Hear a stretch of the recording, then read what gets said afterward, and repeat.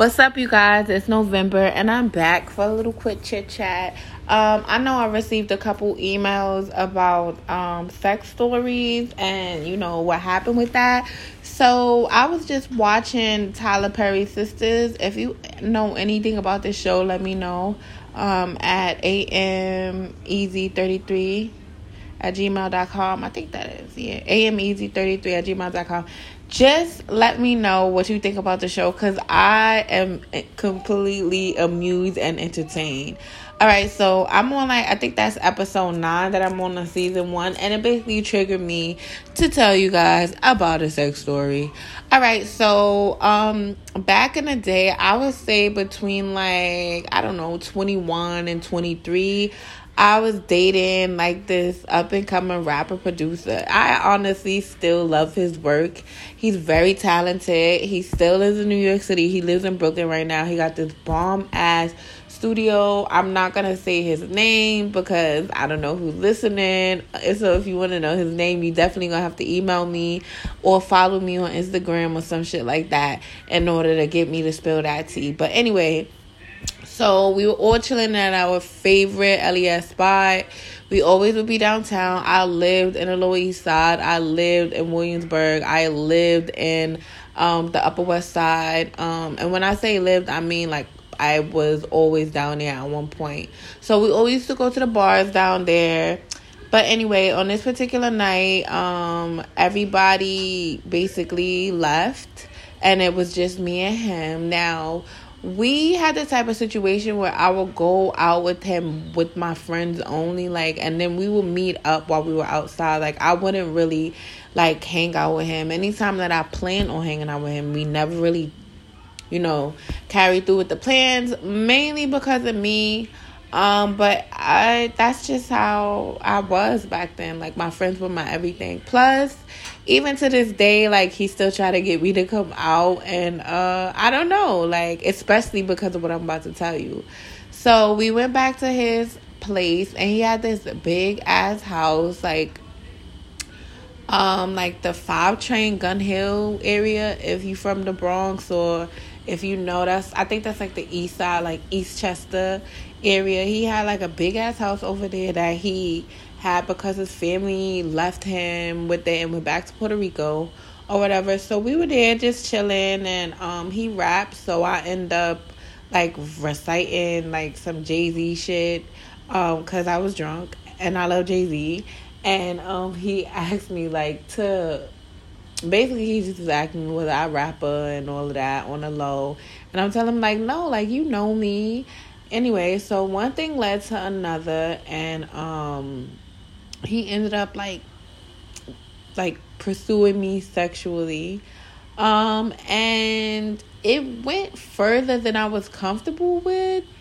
But before I could stop it, he ended up flipping me around. So I was on my stomach, and he was trying to get me backshots or whatever. And this nigga dick was so little. When I tell you little, I mean little.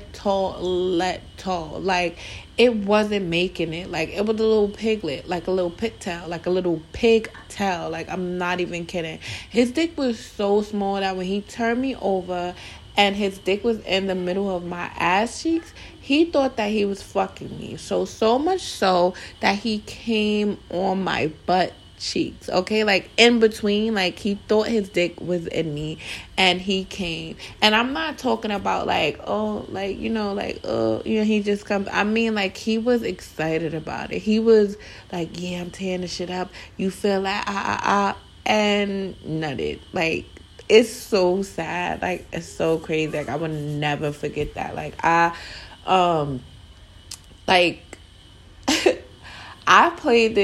I played along as if he was in it, because I was just really relieved that he wasn't, and I was relieved that he was satisfied with what he had, because we was cool, and I didn't want him to think anything, or I don't know what the fuck I thought. I just was really, really relieved. I remember that he was satisfied with what he had because it wasn't nothing.